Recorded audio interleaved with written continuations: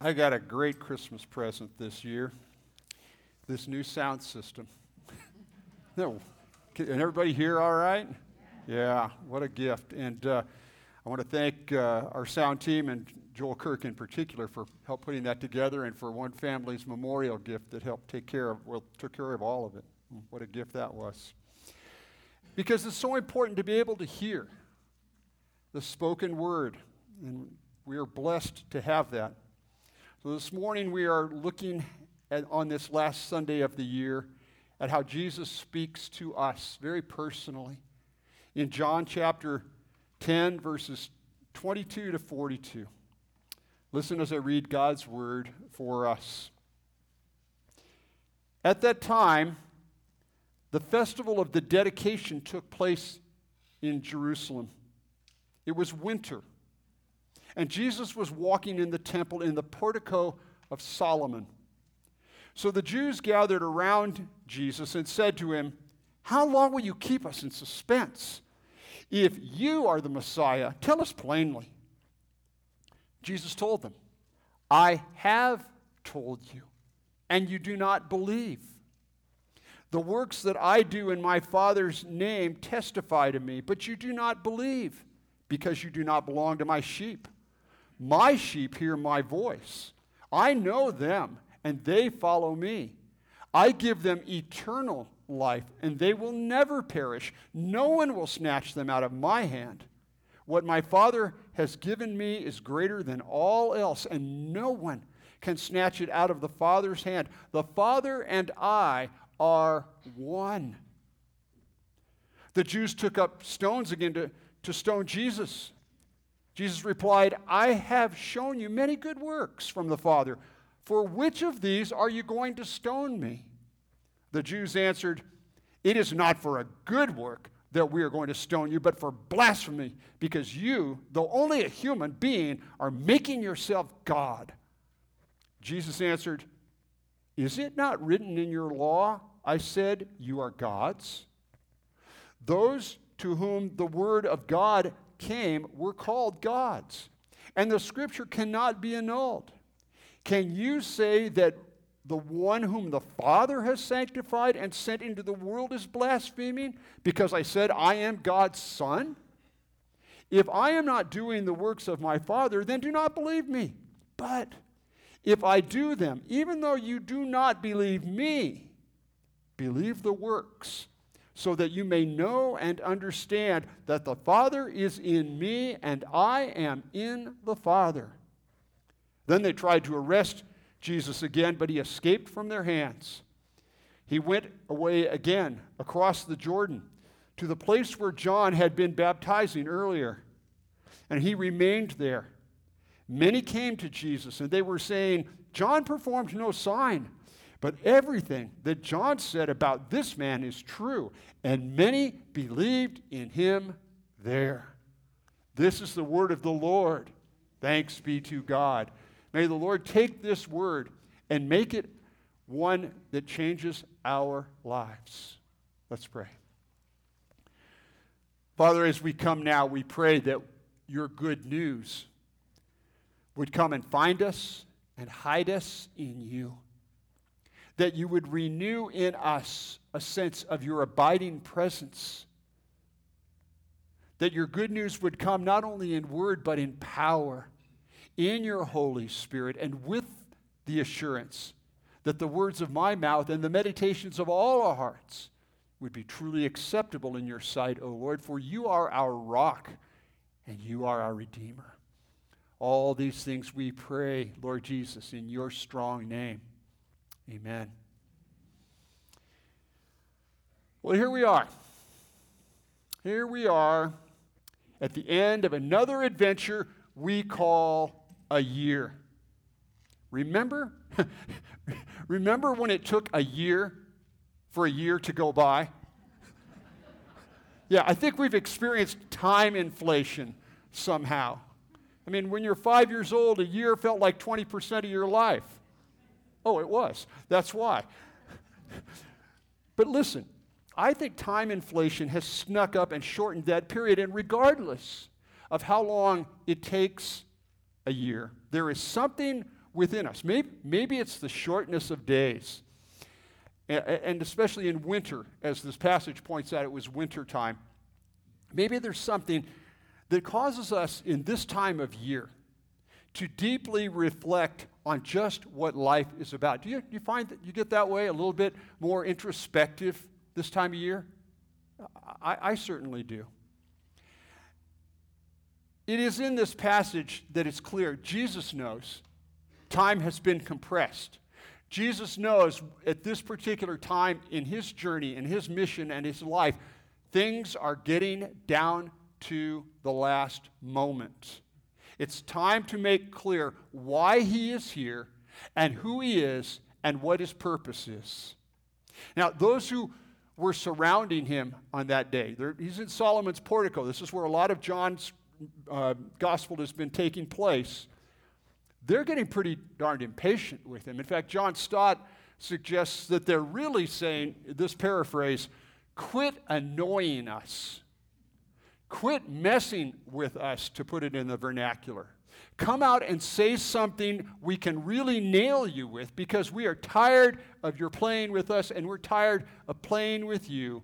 Come on out and say something. We know who the Messiah is to be, and we know you aren't him, and we want to take care of that right now. Okay? I find this personally indicting. Do you? I find these things, because that is too often exactly how I talk to Jesus. Oh, I don't want to admit that. I don't ever come out so blatantly and say that, but my life is that way.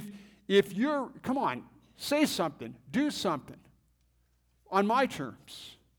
I say, I think I know just how my battles are to go. I know how my life is to go. I know who is supposed to win and how and why. I know who God is supposed to be. I know who the Messiah is supposed to be. I know he's supposed to come and take care of things for me. It's not happening. What's wrong? Now, too often, I'm not unlike these bullies in the temple, and that's exactly who they were. You know, they had their finery on, they had their position in culture and in the Jewish tradition, and nobody could really question them, so they could just sort of make things up as they went along, and they could really nail people, and that's exactly what they were trying to do with Jesus. And this is a particular time. They were celebrating a feast time. Now, you'll notice, I learned this recently. Some of you were with me when we were studying this. Most all, if not all, of Jesus' times of announcement of his mission came during feast times, specific times in the life of the Jewish people. And here's why. This was a newish Jewish festival. This had only happened like 200 years before Jesus was on the scene here, about 167 BC. And it was when a fellow by the name of Judas Maccabeus, some of you have heard about him. Handel wrote music about him because he was a great hero. He had risen up against the Syrian people who had taken control of Jerusalem. He came up with a band and just took those guys out. And they were celebrating that the temple was back in Jewish control. So the reality was, these Jewish leaders were expecting the same kind of Messiah, like Judas Maccabeus, with a big sword and an entourage of guerrilla warriors to come in and kick the Romans out and to make things right. And the reality is, too often, so are we. So am I. Too often, I'm expecting that God will come in with power on my terms. You know, that we want force. And we want it on our terms, and we want it on our timing. We do not want to have to repent or wait or consider that maybe, imagine this, we need to make changes in our living. We don't want to have to think about that. We know how it's supposed to be. The Jewish leaders were ready to fire Jesus, or worse. And I'm afraid that rather than making changes in my life, I'm way too often too ready to do the same thing, to fire Jesus or worse, and just to say, fine, I'll take care of this. I am not patient or confident or trusting enough to let someone else be in charge of my life, even even if I have in my head said that that is the author of life. I could say, you're the Lord, you're everything. But when it comes down to the nitty-gritty, the day-to-day kinds of things in my life, I can very easily grab them back and say, I got this. This announcement is about Jesus showing us what it means to be led by Jesus on Jesus' terms. Once again, Pastor Timothy Keller is extremely helpful in understanding what this means as we look at a new year, as he writes in this little book that I commend to all of you, Hidden Christmas. Get a copy of this. Read it throughout the year. Dr. Keller says, the angel tells Joseph what he is to name his boy. Remember this part? The angel comes and says, you're going to name him Jesus. And Jesus was telling the Jewish leaders who the Lord of life is to be in this passage we've just read. And so he's telling them virtually the same thing. You're not going to name the Messiah. I'll tell you who the Messiah is. You're not going to tell me who the Messiah is. We get that backward. But in that patriarchal culture, Dr. Keller writes, it was the father's absolute right to name the child. And unfortunately, the Jewish leaders had gotten to thinking, well, then that's what we get to do. The Jewish father had complete rights over his children, and naming was the sign of control over the family. The angel, however, was taking that away from Joseph. You don't get to do that anymore. By refusing to let him name Jesus, the angel, which means messenger, is saying, if Jesus is in your life, you are not his manager. This child who is coming into your life, you're not going to be his manager. He's going to be your manager. He's going to be in control of you. The child who is about to be born is your manager. Jesus is our manager. Keller concludes, only if we have Jesus and give him our supreme allegiance will we get what we need most from him. We give him complete allegiance and control. Then what we most need comes to us. We need him to name us. And what does he name us? You shall no longer be lonely, outcast, unredeemed sinner. What has he named us? Forgiven, whole, complete, renewed. He made us. He knows who we are and what we are made for. He knows what will fit us. And that means we cannot know Jesus and we cannot know who we are until he comes into our life. And then through obedience, we learn from him what our true identity is. Whoa. That's a bunch, isn't it? Jesus exposes his true identity in this passage by reaching into our lives and identifying our deepest need. And it is for him to take us where we know we need to be. That's why Jesus came. God placed within us the knowledge that we need to belong to him, and Jesus came to take us to that place.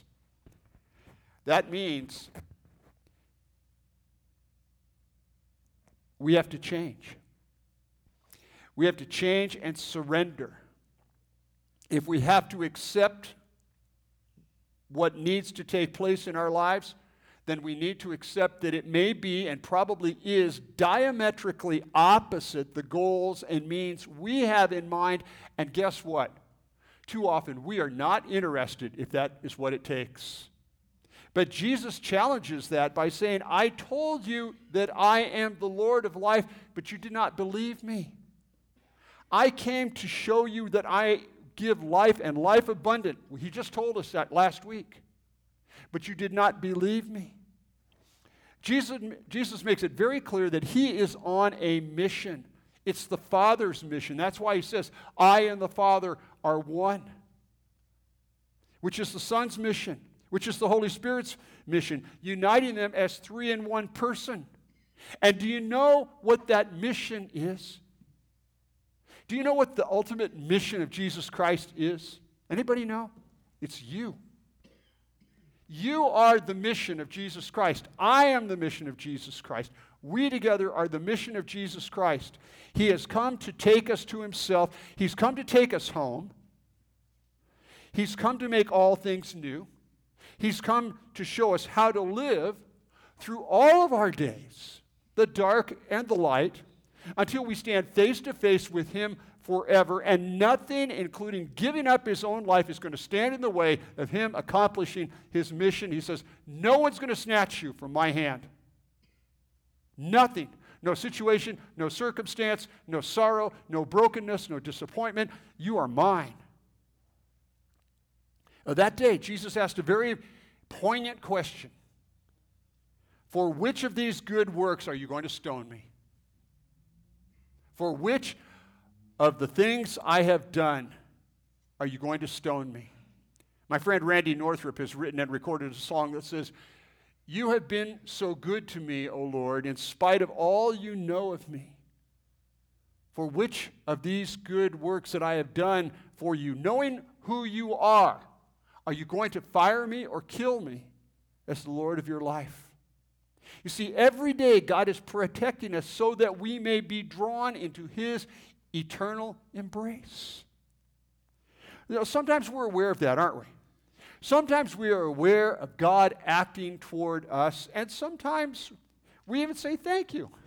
Imagine that. Thank you, Lord. But Jesus wants to know, for which of the things that I am doing to protect you are you going to fire me? For which of the changes that I've called you to make in your life so that we can be one together are you going to stone me? Okay, so you're wondering, what's up with the axe? I'll tell you. Paul Douglas couldn't be here today, but Paul Douglas is a giver of gifts. And some of you saw on Facebook this week that a couple years ago, Paul gave me 15 different kinds of spam. You didn't know there were 15 kinds of spam, did you? Last week, you saw that Paul had this beautifully carved shepherd's staff made for me in Bethlehem. And this week, he shows up with this beautiful axe for me for Christmas. And so I got to thinking, okay, so Paul's on the search team, all right, and I thought, well, maybe this means I'm getting the axe. Kind of previews of coming attractions. And then Kate says, no, Dad, Paul knows how much you love to camp. He knows you're going to want to be splitting a lot of wood, so he got you an axe. But then I thought, okay, that's probably it. But Paul is always thinking about the mind of Christ. And I thought, you know what? The axe is Jesus. The axe is Jesus cutting deeply into our lives. And I wasn't going to do this, but he's so good. I'm in here a couple days ago setting this up, and I just wanted the axe just kind of rest gently on the surface, right? Okay. But I find this one, and Karen comes in, and she sees me, and I'm laughing my head off. She goes, what? I go, I just wanted the axe to just sort of rest gently on top of this log. But all I did was tap it with this new axe, and it split this thing completely in two. Okay? She said, well, just stick it in the middle. See, that's it. The gospel doesn't just tap us on the shoulder. Oh, excuse me, you just need to kind of wipe your nose a little bit, or you got broccoli on your teeth. No. The gospel cuts, boom, right down the middle and says, you don't belong where you thought you belonged. And I am here to separate darkness from light, truth from untruth. I am here to make all things new. Jesus is that marvelous surgical axe that cuts deep to the core of our lives, saying the Father and I have one thing in mind, and that is to make all things new, to make you whole. The gospel splits us from where and who we think we need to be, and takes us to where God knows we need to be.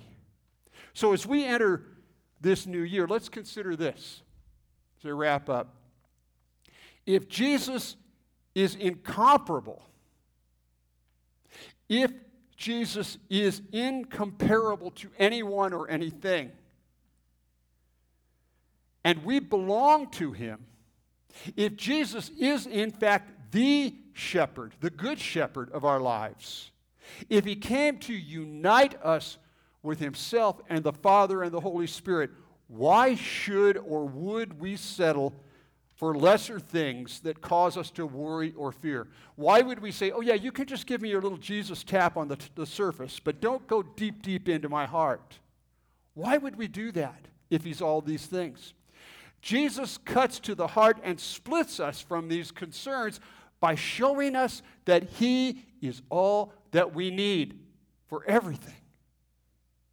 So let me ask you this, because I think it's what Jesus is asking that day in the temple, and he continues to ask every one of us every single day, and that is, who am I to you?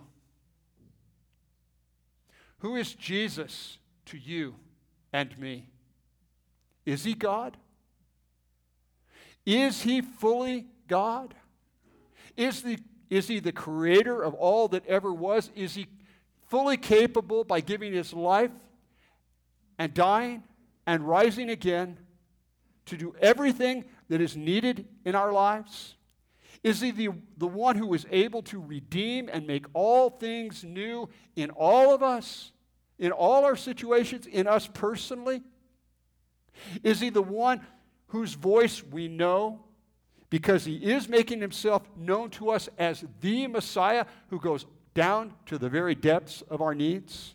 Is he the Lord of our lives? Does he own everything that we are about? Our dreams, our disappointments, our fears?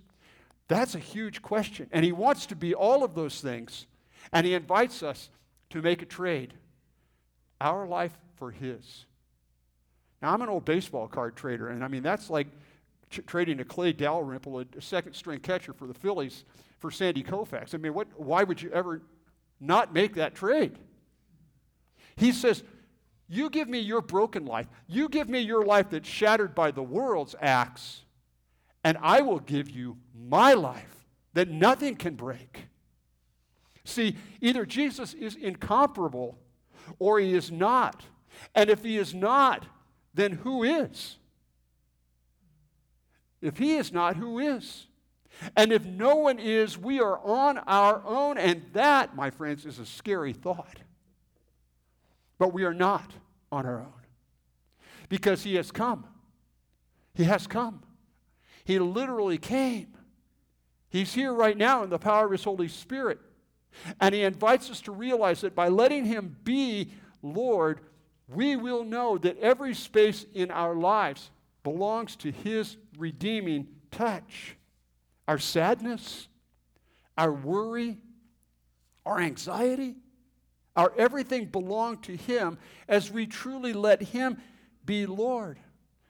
As an anonymous poem said long ago, here is a man, Jesus, who was born in an obscure village, the child of a peasant woman. He grew up in another village. He worked in a carpenter shop until he was 30. And then for 3 years, he was an itinerant preacher. He never owned a home. He never wrote a book. He never held an office. He never had a family. He never went to college. He never put his foot inside what we would call a big city. He never traveled 200 miles from the place where he was born. He never did one of the things that one usually accompanies with greatness. He had no credentials except who he was. While still a young man, the tide of popular opinion turned against him. His friends ran away. One denied him. He was turned over to his enemies. He went through the mockery of a trial. He was nailed upon a cross between two thieves. While he was dying, his executors gambled for the only piece of property he had on earth, his coat. When he was dead, he was taken down and laid in a borrowed grave through the pity of a friend. 20 Long centuries have come and gone. We're in the 21st. And today, he is the centerpiece of the human race and the leader of the column of grace. I am far within the mark when I say that all the armies that ever marched, all the navies that were ever built, all the political bodies that ever sat, all the kings and presidents who ever reigned, put together, have not affected the life on earth as powerfully as this one solitary life. My friends, that's the incomparable Jesus Christ. No one's ever going to do that. We keep looking, as these leaders were looking, for someone who would come and be better than that. It's not going to happen. Our call is to surrender our lives. And when you pair this with who we really are, you come up with this prayer from a Muslim, of all people, who had been captured by the grace of Jesus Christ. And he wrote this prayer that I think needs to be the prayer of all of us. O Lord, I am Mustafa, the tailor, and I work at the shop of Muhammad. The whole day long I sit and I pull needle and thread through the cloth. O God, you are the needle and I am the thread. I am attached to you. I follow you. And when the thread slips away from the needle, it becomes tangled and must be cut so it can be put back in the right place. O God, help me to follow you wherever you lead me. For I am really only Mustafa, the tailor, and I work in the shop of Muhammad on the great square. Put your name in there, who you think you are, what you think you do. We are all that. And only as God pulls us to where we need to be will we have hope. My friends, this day, this hour, this year, isn't it time to make this our prayer? Lord, do with me whatever you know needs to be done. Isn't it time to know in our heart of hearts that every part of our lives is his mission to love and heal and forgive and redeem?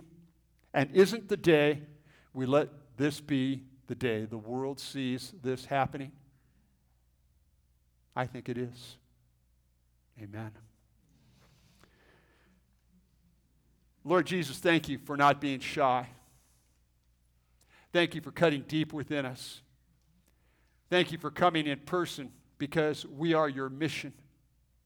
May we live joyfully, courageously, confidently in the power of your love, for the glory of your name. For it is in your name we pray. Amen. Let's stand up. Let's join our voices and lives together in responding to this affirmation of faith. What must we know to live and die in the joy of this comfort? 3 things.